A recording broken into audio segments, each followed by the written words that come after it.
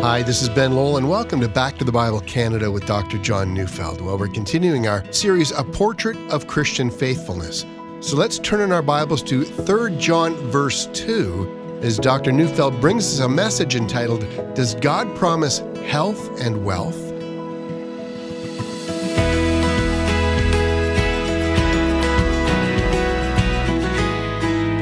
I know this is going to seem strange. I wish to spend an entire program on just one verse, and at first glance, it's going to seem like a rather obscure verse at that. So in a sense, this breaks from the theme of 3 John, but I think it's necessary to spend time on this one verse. 3 John verse 2 simply says, "Beloved, I pray that all may go well with you, and that you may be in good health as it goes well with your soul." Now, perhaps you don't know it, but this verse has become a rather controversial verse, and you might ask, how can that possibly be? Well, that's because in the thinking of certain people, this verse promises financial prosperity to all believers. That is, this verse is one of the favorite verses of the prosperity gospel preachers. Let me give you some examples. One famous and now deceased prosperity preacher said, "This is the one verse that has revolutionized my ministry." After reading it, he realized that God didn't want his people to be poor, and so he began to see a way to get himself a new car and a new house, and indeed, he claimed that this verse not only revolutionized his ministry, it made his ministry one of the largest ministries in the world. Well, another prosperity preacher says, how does God prosper his people? Well, the answer is 3 John 2. God blesses you materially as your soul prospers on his word. Indeed, that preacher even went on to say that the economy of the country prospers as people employ Christians. Wow. Still another prosperity preacher said, God's plan is for us to grow financially as we grow spiritually. God knows it's dangerous to put great wealth into the hands of someone who is too spiritually immature to handle it. In other words, as your faith grows and you become spiritually mature, you're going to be acquiring that new house, and you're going to get that dream boat, and you know how that song plays. God wants you to become rich. Well, apart from the obvious, that this kind of thing just doesn't work, what does this verse say? You might have wondered why I said this thing doesn't work. Well, the answer is obvious. Is it really true that God would never put wealth into the hands of people who are not spiritually mature? Can we just for a moment open our eyes and look at the real world? I recently took a look at, what many people think are the richest people in the world. It's an extensive list, and I didn't see many believers on that list. And furthermore, the list of the world's wealthy often doesn't include a list of the world's most evil dictators who've made their wealth at the expense of thousands and thousands of their victims. See, if you believe that God is sovereign, well, we've got to come to terms with that. But to say that God never puts wealth into the hands of people who are not spiritually prepared to handle it, well, that's patently untrue. And furthermore, and yes, I've known some spiritually mature, wealthy Christians. But I've also known some very carnal, wealthy Christians who exercise unrighteous power over others, who are haughty and arrogant. And God often allows spiritually immature people to become amazingly rich. That's obvious. And so, as I've said, apart from the obvious, that this simplistic prosperity gospel is simply not true, I still think you might not accept that. So let me give you another piece of evidence. You and I know of prosperity preachers who are exceedingly rich. And you might say, well, if they weren't rich, then they wouldn't be practicing what they preach. So let me put it plainly. They're rich because they have fleeced their followers. They have promised their followers a 10-fold increase on every dollar that the gullible will send them. Their followers seldom get that 10-fold increase, but they have lined their pockets. I remember a conversation with a man who lived in a third world country. He had the opportunity to come to the West. It was just a visit. He would soon be returning to his impoverished country, and as we took a walk through our neighborhood, I unwisely pointed out a beautiful home. It was nestled in a beautiful green belt, and I said on my walk, I've always enjoyed walking by that house. It's just lovely to look at. And without hesitation, this poor brother said, "Why don't you claim that house by faith?" And I was astonished, and I told him so. I said, I don't desire that house. I just enjoy looking at it. And then I asked him if he had believed the message of the prosperity preachers, and he said yes. And I asked, how's that working for you? And he said, well, it hasn't yet. I need to get to that spiritual place where I'm ready to receive riches. 3 John verse 2. Beloved, I pray that all may go well with you and that you may be in good health as it goes well with your soul. When his soul prospered, said this impoverished young man, then I'm going to be able to receive riches. And I wept for him. But all this leads us to ask, well, isn't 3 John 2 inspired by the Holy Spirit? And isn't it true? Well, yes, it is. And this is so essential. Until we know what the text actually means in context, we'll not understand how to apply that verse to our lives.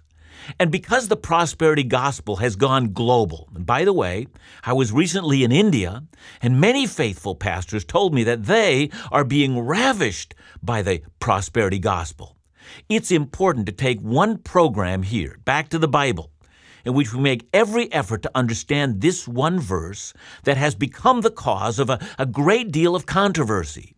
After all, as we like to say, we teach the Bible. When we say we teach the Bible, we mean that we give ourselves to understand each part of the Bible in its context and seek to uncover what the biblical writers wanted to communicate, not what we want the Bible to say. Let the Bible speak to us. Let us not impose on the Bible what we want it to say. So where do we begin? Well, let's start with this truth. The literary genre of a passage determines its meaning. You understand what I just said? What I meant was the Bible contains a number of literary genres or a number of forms of communication. Let me make that easy. Sometimes the Bible comes in a form that we call historical narrative. That is, it simply describes historical events. I once had a couple of Jehovah's Witnesses at my door, and they soon discovered that I was a Christian. And in order to be combative, they asked me if I went door to door, ringing doorbells and presenting the gospel in houses. And I said, no, I don't. And they said, how come you aren't doing what the Bible says? And I said, well, I didn't know the Bible commanded me to do that. And they said, you haven't been reading your Bible. And they quoted Acts 5:42. It says, and every day in the temple and from house to house, they did not cease teaching and preaching that the Christ is Jesus. I said, oh, that's interesting. Have you guys gone to Derbe and Lystra? They said, we don't understand. I said, well, the apostles not only went from house to house, the apostles went to Derbe and Lystra. Why aren't you guys going to Derbe and Lystra the way the Bible says? You need to catch a plane to Turkey and go to Derbe and Lystra, otherwise you're not doing what the Bible says. Now, I was trying to make a point with them. The literary genre determines the meaning of the text. A historical narrative is simply the Bible telling us of something that actually happened, but that doesn't mean that the Bible commands us to do the same thing. There's a world of difference between a historical narrative and a biblical command. Let me give you another example. It's called poetry. The Bible's filled with poetry and with poetic images. So, for instance, when Song of Solomon, chapter 1, verse 15 says, behold, you are beautiful, your eyes are doves. Well, it doesn't say everyone's beautiful. These are the words of a man towards his wife. It doesn't apply to everyone, and I certainly know that it doesn't apply to me. And furthermore, the woman in question does not have doves in her eye sockets. It's poetry. And poetry isn't supposed to be taken literally. It's symbolic. It uses images to present us with a reality. That's not how historical narratives read. Historical narratives are meant to be taken literally. See, Paul literally went to Lystra and Derbe. But if we use the literary genre of poetry, well, we all know that we are meant to read it differently than what we read when we read historical narrative. All that to say, if you want to understand your Bible, often the place to start is what form of writing is being used. And in the case of 3 John, this is a letter. And what's more, it's a personal letter. And furthermore, since 3 John verse 2 tells us of what John is praying for his friend, Well, it doesn't mean that everyone is promised health and wealth. That would take a personal greeting and make it a generalized promise from God to everyone. And that's not what's in this passage. So what does 3 John verse 2 teach us? Stay tuned. It has a lot to say about our own personal lives.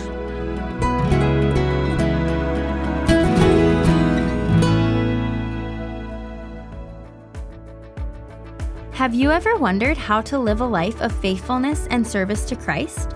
For those of us not working in full-time ministry, it can be hard to find ways to be faithful to our Savior in the daily routines of life. Is it possible to live a life of unwavering faithfulness?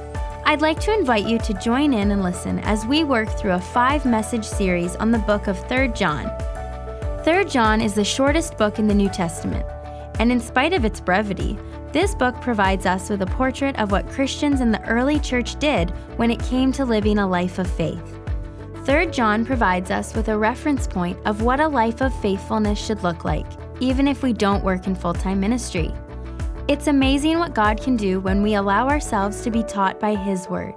Listen to this station every day this week to follow along with the series, or listen online at backtothebible.ca.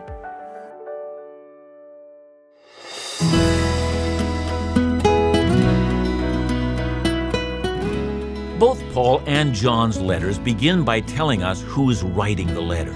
For instance, Ephesians begins with Paul, an apostle of Christ Jesus. Philippians, Paul and Timothy, servants of Christ Jesus. 2nd and 3rd John, more brief, simply begins the elder. The person writing, that is John, simply identifies himself as the pastor of the people to whom he is writing. Next, John mentions the man to whom he addresses the letter. He calls him the beloved Gaius, whom I love in the truth. I'm going to talk about this reference to Gaius tomorrow, but for now, let's notice the warm personal nature of this greeting. John loves Gaius in the truth. And then John adds something that many ancient letters might not have included, but it's found in all of the Christian letters that come from that time period. Before getting down to the reason for writing the letter, ancient Christian letters, all of them, contained a note of thanksgiving for the person or the church that would receive the letter.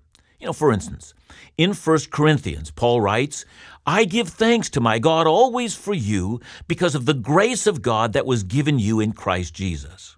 Or to the Roman church, Paul writes, I thank my God for all of you because your faith is proclaimed in all the world. So I hope you can see that in the New Testament, and that is the literary genre of a letter, we find there is a very standard format. They all begin the same way. The person writing mentions himself, then to whom he is writing the letter, then he includes a personalized blessing for the recipient. Now, in each letter, this blessing is tailor-made for each group or each individual. The blessing is not necessarily a universal blessing, it's an individualized blessing. The Corinthians, says Paul, have been blessed with every spiritual gift. The Romans have been active in sharing their faith. The Colossians were rich in faith, hope, and love, that kind of thing. Now, that doesn't mean that every Christian is rich in faith, hope, and love, or is active in sharing their faith, or understands their own spiritual gifts. In the case of the Thessalonian Christians, Paul mentions that he's thankful that the church became an example of godly living in Macedonia. I hope you see it. Not everyone's an example of godly living in Macedonia, but that church was. It's a personalized greeting. So in 3 John verse 2, please read it in the context of a personalized word of blessing. That doesn't mean there's not an application for us. But if you read the literary form of blessing for Gaius and automatically assume that's got to mean that God promises the same thing for every believer, well, you might want to join my Jehovah's Witness friends and go and visit Derbe and Lystra. I hope you see what I mean. So let's look very closely at verse 2. First, we notice that John prays that it may go well with Gaius. Now, other translations say, I pray that you may prosper. But our translation simply says, I pray that all may go well with you. Well, that Greek word translated as either prosper or go well with, well, that's used in only two other places in our New Testament. And the first place is found in Romans 1 verse 10. There it's translated as to succeed. There Paul says, I ask God that I might succeed in my plans in coming to Rome. The other place where that word is found is in 1 Corinthians 16 verse 2, and there our English translation translates the word as to prosper. Paul writes, on the first day of every week, be prepared to give, he says, as the Lord prospers you. That is, give in keeping with your income. So we notice that the word can mean to prosper financially, but it can also be translated as to succeed in any endeavor, whether at your work, in relationship to your marriage, in raising your kids, in graduating from university, in experiencing contentment in your private life. I hope you see, John doesn't say in which way he wants Gaius to succeed, and I suspect that both John and Gaius knew what he meant, but we don't. So I hope you can see that John is not necessarily praying that Gaius would prosper financially. Rather, he's praying that in some way he wants Gaius to succeed. It's not a promise of wealth. It's rather that he is praying that God might bless him. And that brings us back to the literary form of this writing. John's not promising that all Christians should succeed in every area of life. Rather, he's telling Gaius, a man he knows personally, that he's praying for him in some fashion that God will bring him success. How do we apply that? Should we say, I know what that means. God promises every Christian that their life will be a success. Well, to that I would respond in two ways. First, I might say, it depends on what you mean by success. Take the great apostle Paul as an example. Was his life a success? Well, I'd say so. We know that because at the end of his life, he'd write, I have fought the good fight. I have finished the race. I have kept the faith. And that sounds like success. But that doesn't mean that Paul died a rich man. Indeed, he died after a prison sentence. He lived in want. He was in chains and then finally executed. And so, from a New Testament perspective, we should pray for people that we love, that their lives will be a success. I think that's good to pray that way. So let's commit to praying for our kids and for our friends and for people that we go to church with and our pastors and for others as well. But second, notice also that it is possible that John is praying that Gaius would be financially successful. That's possible. We don't actually know. But as before, we need to be clear what we mean by financial success. See, it seems to me from reading the New Testament that financial success isn't describing the televangelist who flies around with his own personal Learjet and has 3 or 10 multi-million-dollar properties all around the world. John is simply not praying that, and the text says nothing about that. But let's consider John's second prayer request for Gaius. I pray, he writes, that you might enjoy good health. Again, we have to, as before, consider the literary genre. This is a part of the opening of a letter which includes a prayer of blessing. And 3 John 2 doesn't make a promise that all God's people will be in good health. Notice, this is not a promise. It's a prayer of blessing. This passage, quite simply, does not promise all believers that you're going to walk in what prosperity preachers call divine health. So do we know that's true? Well, yeah, we do. For instance, in Paul's letter to the Philippians, he writes them about the well-being of a man named Epaphroditus. And here I'm reading Philippians 2, verse 27, and Paul writes, indeed, he, that is Epaphroditus, was ill, near death. But God had mercy on him, and not only on him, but on me also, lest I should have sorrow upon sorrow. That is, God didn't heal Epaphroditus because God promised him that he would live in divine health. Rather, Paul says he healed him, and in this specific case, he healed him so that I, Paul, wouldn't be so overwhelmed with sorrow that I couldn't bear up anymore.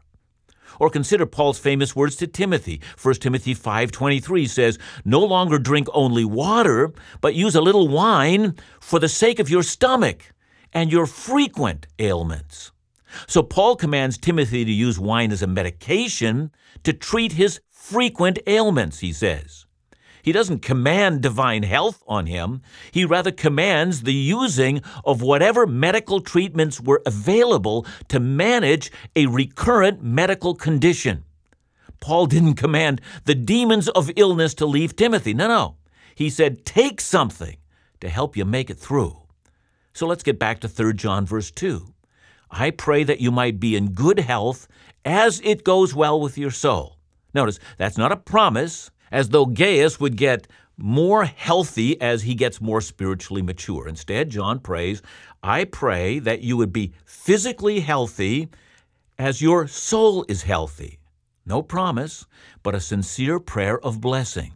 Now, this sentence has led a great many Bible teachers to wonder whether Gaius was often sick.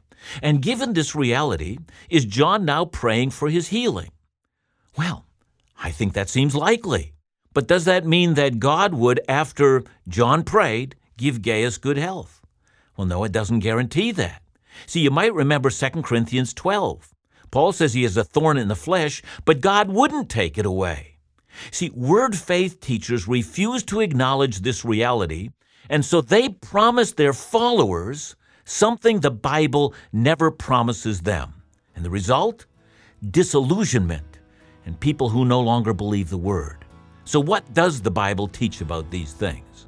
2 Corinthians 4:17 tells us that our afflictions are preparing us for eternity. And that is what the Bible teaches.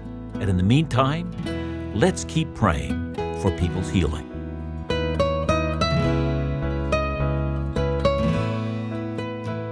It seems to me, John, this whole idea of health and wealth and prosperity, those are hot topics right now. Why would you take it on?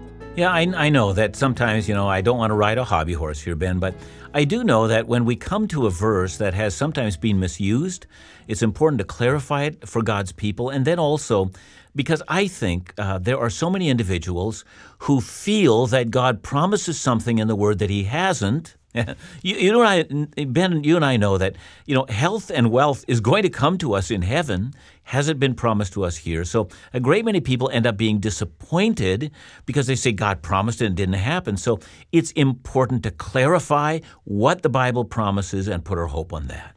Thanks so much, John. And remember to join us again tomorrow as we continue this series in 3 John, A Portrait of Christian Faithfulness, right here on Back to the Bible Canada, where we teach the Bible.